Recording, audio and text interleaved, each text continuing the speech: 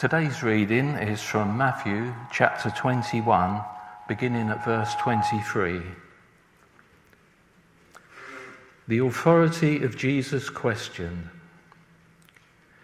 Jesus entered the temple courts, and while he was teaching, the chief priests and the elders of the people came to him. "By what authority are you doing these things?" they asked. "And who gave you this authority?" Jesus replied, "I will also ask you one question. If you answer me, I will tell you by what authority I am doing these things. John's baptism, where did it come from? Was it from heaven or of human origin?" They discussed it among themselves and said, "If we say from heaven, he will ask, then why didn't you believe him? But if we say of human origin, we are afraid of the people, for they all hold that John was a prophet." So they answered Jesus, "We don't know." Then he said, "Neither will I tell you by what authority I am doing these things." The parable of the two sons. What do you think? There was a man who had two sons. He went to the first and said, "Son, go and work today in the vineyard." "I will not," he answered. But later he changed his mind and went. Then the father went to the other son and said the same thing. He answered, "I will, sir," but he did not go. Which of the two did what his father wanted? The first, they answered. Jesus said to them, "Truly I tell you, the tax collectors and the prostitutes are entering the kingdom of God ahead of you. For John came to show you the way of righteousness, and you did not believe him. But the tax collectors and the prostitutes did. And even after you saw this, you did not repent and believe in him." This is the word of the Lord.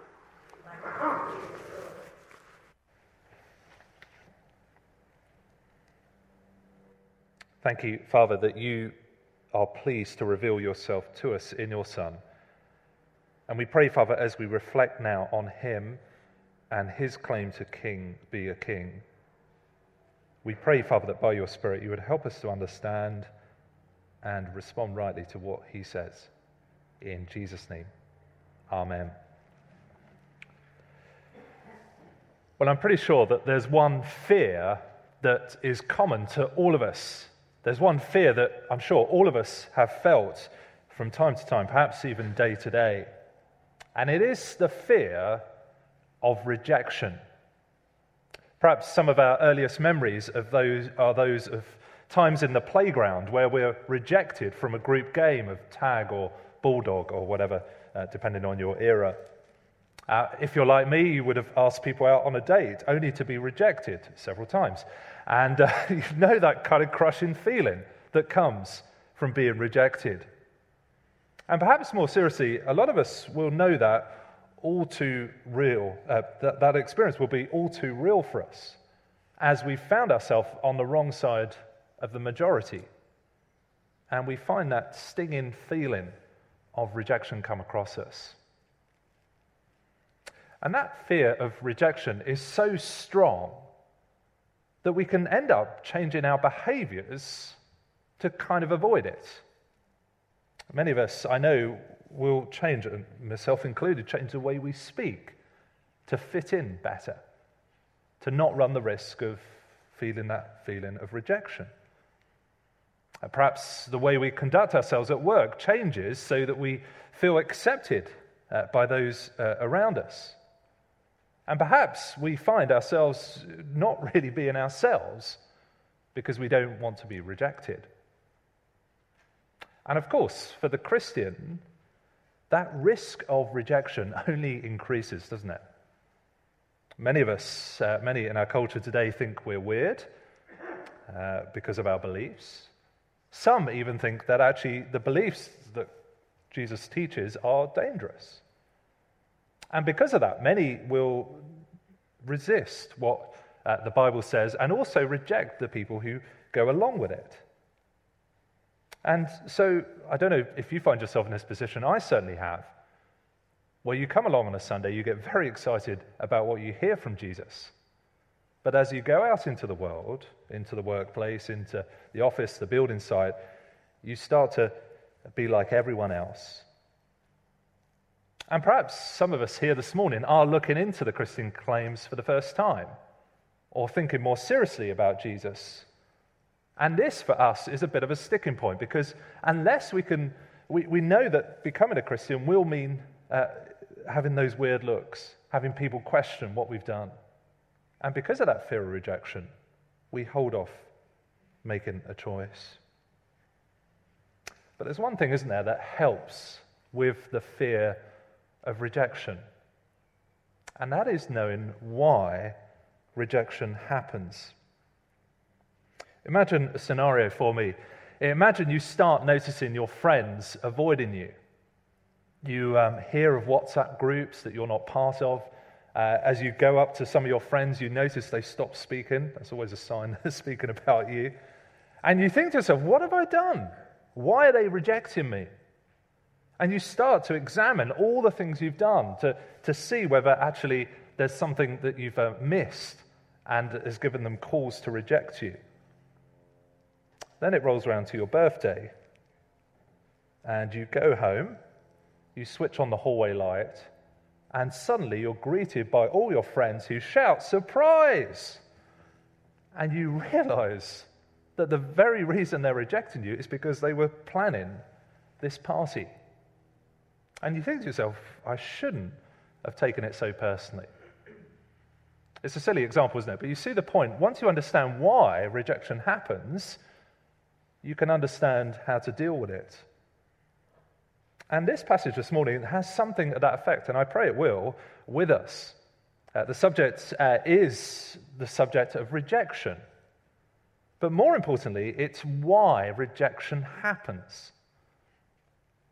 And the reason I think Matthew gives us this is because he's writing to the early church. He shows us why Jesus is rejected, but he does so to show us why we, as his followers, will be rejected. And he's not promising that rejection won't hurt, that it won't happen, but he is showing us why it's happening and why you and me need not be surprised. We go see two things. First of all, rejection is not rational, and secondly, rejection is not reasonable. See, rejection is not rational. See, at this point, Jesus has caused a bit of a stir, to say the least, in the temple. Last week we saw, didn't we, how Jesus came into Jerusalem unashamedly confessing himself to be the king, the Messiah. And as he walked into the temple, this ancient religious place, the holiest place you can imagine, he starts turning over the tables and the chairs, previewing the judgment and the anger that he felt towards religious hypocrisy. And surprise, surprise, the religious establishment pop up in verse 23, and they ask him, what is he doing? They say to him, by what authority are you doing these things? And who gave you this authority? You know, in today's language, it's the question, who do you think you are?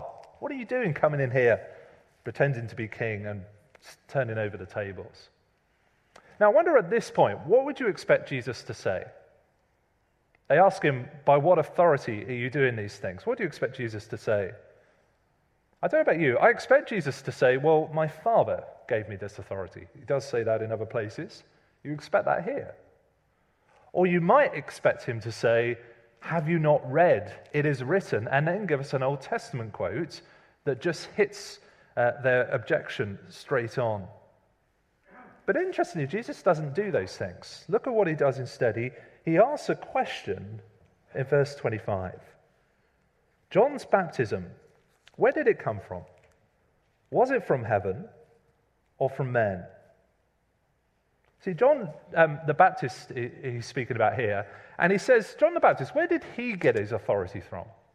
Did he get it from God? As in, was he divine? Was he God commissioned? Was his ministry divine? Or is it from this world? Is it something that he kind of did?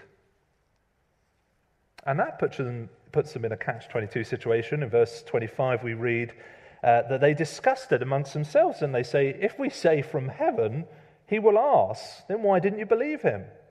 But if we say from men, we are afraid of the people, and they hold that John was a prophet. Do you see the point? If they say John the Baptist was from heaven, that God gave him this work, Jesus will ask, well, why didn't you believe him? Because John the Baptist's ministry was all about pointing to Jesus. But on the other hand, if they say, actually, John the Baptist wasn't from God, he wasn't a prophet, well, actually, the crowd will go for them. In another gospel, we're told that they're frightened of being stoned. And so they fudge an answer in verse 27. They just say, we do not know. But why does Jesus ask this question? Why doesn't Jesus just answer the question by saying, it is written, or my Father gave me this authority? Well, I think it's because he wants us to see what causes this rejection. Why it is they are rejecting. Why it is they're saying, we do not know. See, they're not saying, we do not know because there's not enough evidence, or because there's not been enough signs, or because Jesus has not been clear enough. See, Jesus asking this question draws out the fact that it's not actually about evidence. It's not actually about science. It's not actually about clarity.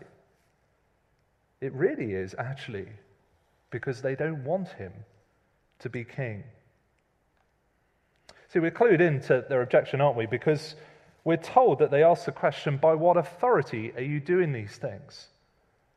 And these guys were the authority of the day. I mean, bishops today, people still listen to bishops and things, but they're not kind of authority figures in the same way as these guys would. They would have had authority over the political sphere as well as the religious.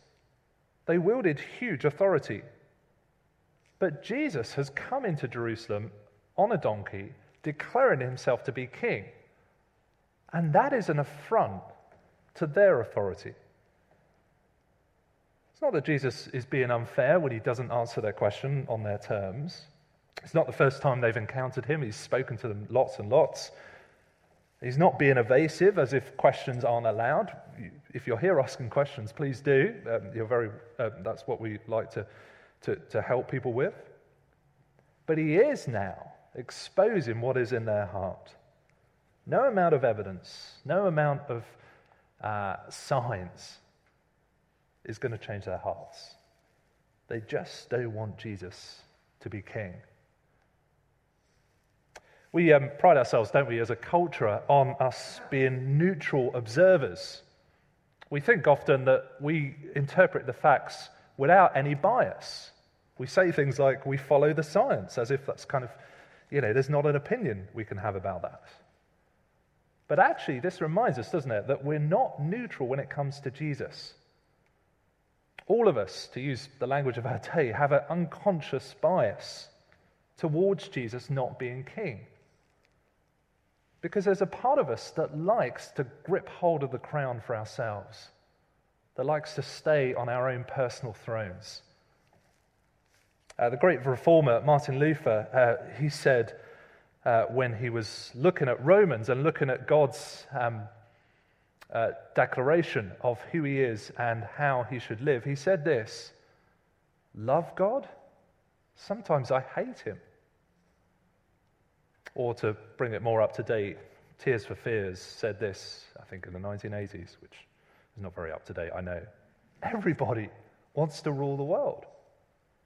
It's true, isn't it? All of us have that part of us that doesn't want Jesus to be king of our hearts, doesn't want Jesus to be the king of the universe, because he's a threat then to our own autonomy and our own personal thrones.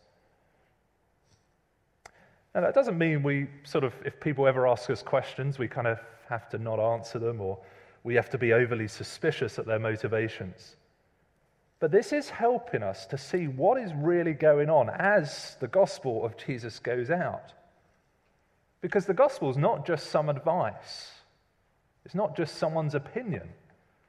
It is no less a declaration of Jesus' kingship. At the end of this gospel, Jesus will come to the disciples and he says this: all authority on heaven and earth has been given to me. Now, of course, he uses that authority, as we heard last week, in a gentle, in a humble way. It is gloriously wonderful to have Jesus as king. But we can't escape the fact that that is an affront to our own personal empires. And because of that, as we take this message out, we need to realize that it's not all going to be rational. There will be people who reject just because, like us, we don't want to hear Jesus is king. See, when we encounter that rejection, it can be very easy to think, oh, there must be a problem with the evidence. Or there must be a problem with what Jesus has said or how he's done it. Or we think to ourselves, there must be a problem with me, and we can't discount that possibility. But actually, the greater problem is the problem of the heart. Because in our hearts, we wield a desire for us to be king and Jesus not to be. Now, that probably feels very pessimistic, and maybe you're thinking to yourself, well, what does that mean? Is it just rejection, rejection, rejection? But secondly, we see actually something further happens in the second point. Rejection is not reasonable. Because here Jesus goes on to speak about three parables. There's too much to look at this week, so Mike is going to take us through the second two parables next week. But in this first parable, we meet two sons. One of them is asked to go and work out in the vineyard, and he refuses, but later changes his mind. And the second son says, yes, I'll do it, but then later doesn't. As you can imagine, can't you, a father today with two teenage sons. He's going off abroad for business on Friday, and his daughter needs picking up from her primary school. And he says to his first teenage son, he says, would you mind picking up your sister from school on Friday? And the son says, no way, I'm not doing it. The father's a bit put out, but he goes to the second son and says, will you pick up your sister from school on Friday? And the second son says, of course, Father, I'll do it. Don't worry. Friday rolls round, and the father receives a phone call from the school, and they say, we found your daughter hanging around by the gate. No one's here to pick her up. And as they're speaking to the father, suddenly they hear someone else's voice. And it turns out it's the older brother who's come to pick up his sister. And the question in verse 31, the answer is pretty obvious, isn't it? Which of the two did what his father wanted? Well, the first son refused, but actually did it after he changed his mind. The second son, here's a diagram, said, yes, I'll do it, but didn't actually do it. And Jesus uses this to show us that what counts in his kingdom is not kind of lip service, but actually whether we actually follow up and do what he asks of us. Now, we must hear this right. This is not saying that our moral performance means that we get into God's good books. It's not saying that it comes down to what we do. Rather, notice the first son has done something gravely wrong. He said no to his father. Now, you need to remember this is in a Middle Eastern context. Showing honor to your parents is paramount. And so this son does something hugely shocking here. He does something wrong, but then he later changes his mind. And the point here is that those who are in Jesus' kingdom are those who do, those who change their mind, those who see who Jesus is and make the right call. Verse 31 goes on. Jesus said to them, I tell you the truth, that tax collectors and prostitutes are entering the kingdom ahead of you. For John came to show the way of righteousness, and you did not believe him. But the tax collectors and the prostitutes did. And even after you saw this, you did not repent and believe. Now, tax collectors, we've probably heard this before, but were hated, absolutely hated. They were pretty rich, and they worked for the Romans, the occupying forces. I was trying to think of an equivalent today, I guess something like a double agent in World War II, but maybe something a bit like the tax evaders we all sort of hate, people who don't pay their fair share of tax. It's that kind of idea here. Prostitutes were the complete underclass. They were there to provide a service, often for the Romans, but also others. I guess the modern equivalent today is workers in the porn industry, people who are nameless, a complete underclass, not valued. And yet Jesus says they're first in the queue. They're going ahead of you, religious leaders. See, Jesus is saying, if you want to see the people who are going into the kingdom of heaven, don't be looking in the cathedrals. Don't be looking in the churches. Be looking in the tax havens, in the red light districts. See, they're the ones who are going into the kingdom. Why is that? Well, he's not saying, look, tax collectors are really okay. Give them a break. They didn't know what they were doing. He's not saying that prostitution is fine. But he is saying they have done one thing right. They've turned, they've changed their mind, and they've believed. So you can imagine, can't you, a young prostitute, she hears of crowds going out to John the Baptist, and she thinks to herself, I'll go and see what's happening. Perhaps she thinks there may be a chance for business, and she hears John the Baptist talking about this idea of repentance and the kingdom of heaven coming. And her head tilts down. She feels shame at her profession. She thinks it's not for me. But then she sees John the Baptist criticizing the religious establishment. Calls them a brood of vipers, ones who are paying lip service, but their hearts are not changing. And then he says, all who come baptized, who turn their minds, are part of this kingdom. And her heart melts as she hears this offer. So you can imagine, can't you, just what that did to people like her. But on the other hand, this religious establishment, the very people who taught the Old Testament, which speaks of the coming of Jesus, when Jesus came as a king into his temple, they resisted him.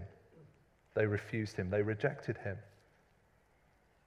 Now, what are we meant to do with this? Well, there is, of course, a warning here, isn't there, of not paying lip service to God. God's not tricked by kind of magic words where we can say the right things, but he doesn't really see our hearts. That, I guess, is an application. But actually, I think this is much more encouraging for us than necessarily a warning. See, Matthew's writing this gospel, we think, quite late. He's the only gospel that mentions the church twice. And so he's writing to the early church.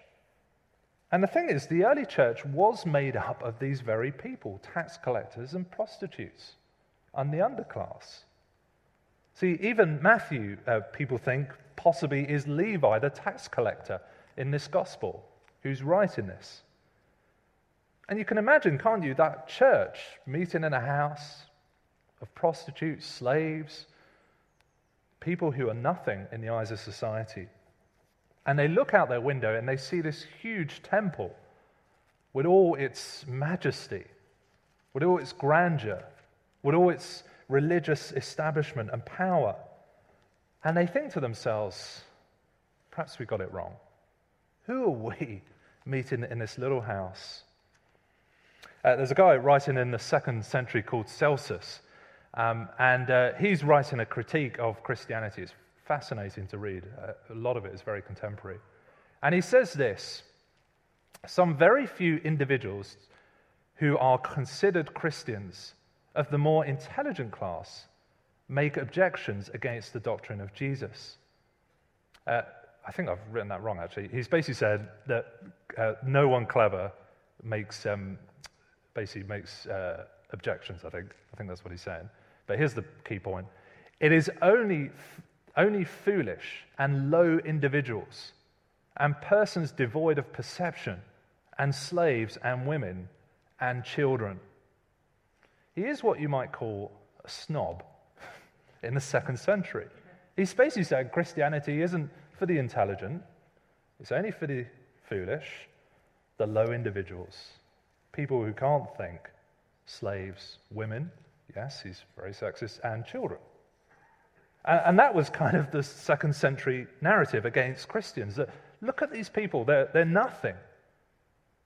We're the guys who have got all the power. And you can imagine, can't you, that actually that affected the early church. Maybe they think to themselves, maybe we are not very powerful, maybe we are outdated. Maybe we should be with the majority. Maybe we are being unreasonable by holding on to this promise of Jesus. But actually, Jesus is showing us here that what counts in his kingdom is not outward signs of power, not amazing words that people say, not lip service to God, not demonstrations of piety to be shown off, but whether we change our minds and we cling to Jesus for salvation. As we finish, we remember, don't we, that we will inevitably face rejection, and rejection's hard, it's scary, and lots of us try and avoid it. But actually, we need to understand why rejection happens. It's not because of rationality, it's not because there's any problem with Jesus, but because of our hearts and our desire to be king. And that rejection is not reasonable. Actually, the reasonable thing is to turn to trust Jesus when he comes. And as we finish, I want to leave us with this question: who do we fear? Because Jesus is declared to be king, and he will be with his people. He promises at the end of this gospel, I will be with you to the very end of the age. And he also warns us that there will be rejection, there will be difficult times if we cling to him. But wonderfully, as this text reminds us, there will be those who turn. There will be the prostitutes. There will be the tax collectors. There will be, in Celsus's words, the nothings of this age who turn, who grip hold of Jesus and are brought into the kingdom. Let's pray.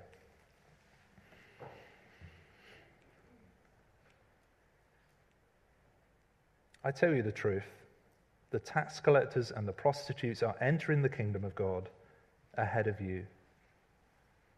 Father, lead us not into the temptation, we pray, of paying lip service to Jesus.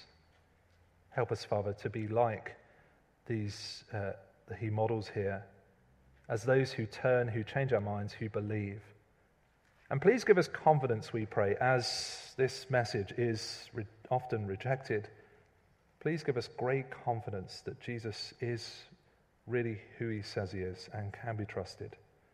For we ask in Jesus' name, amen.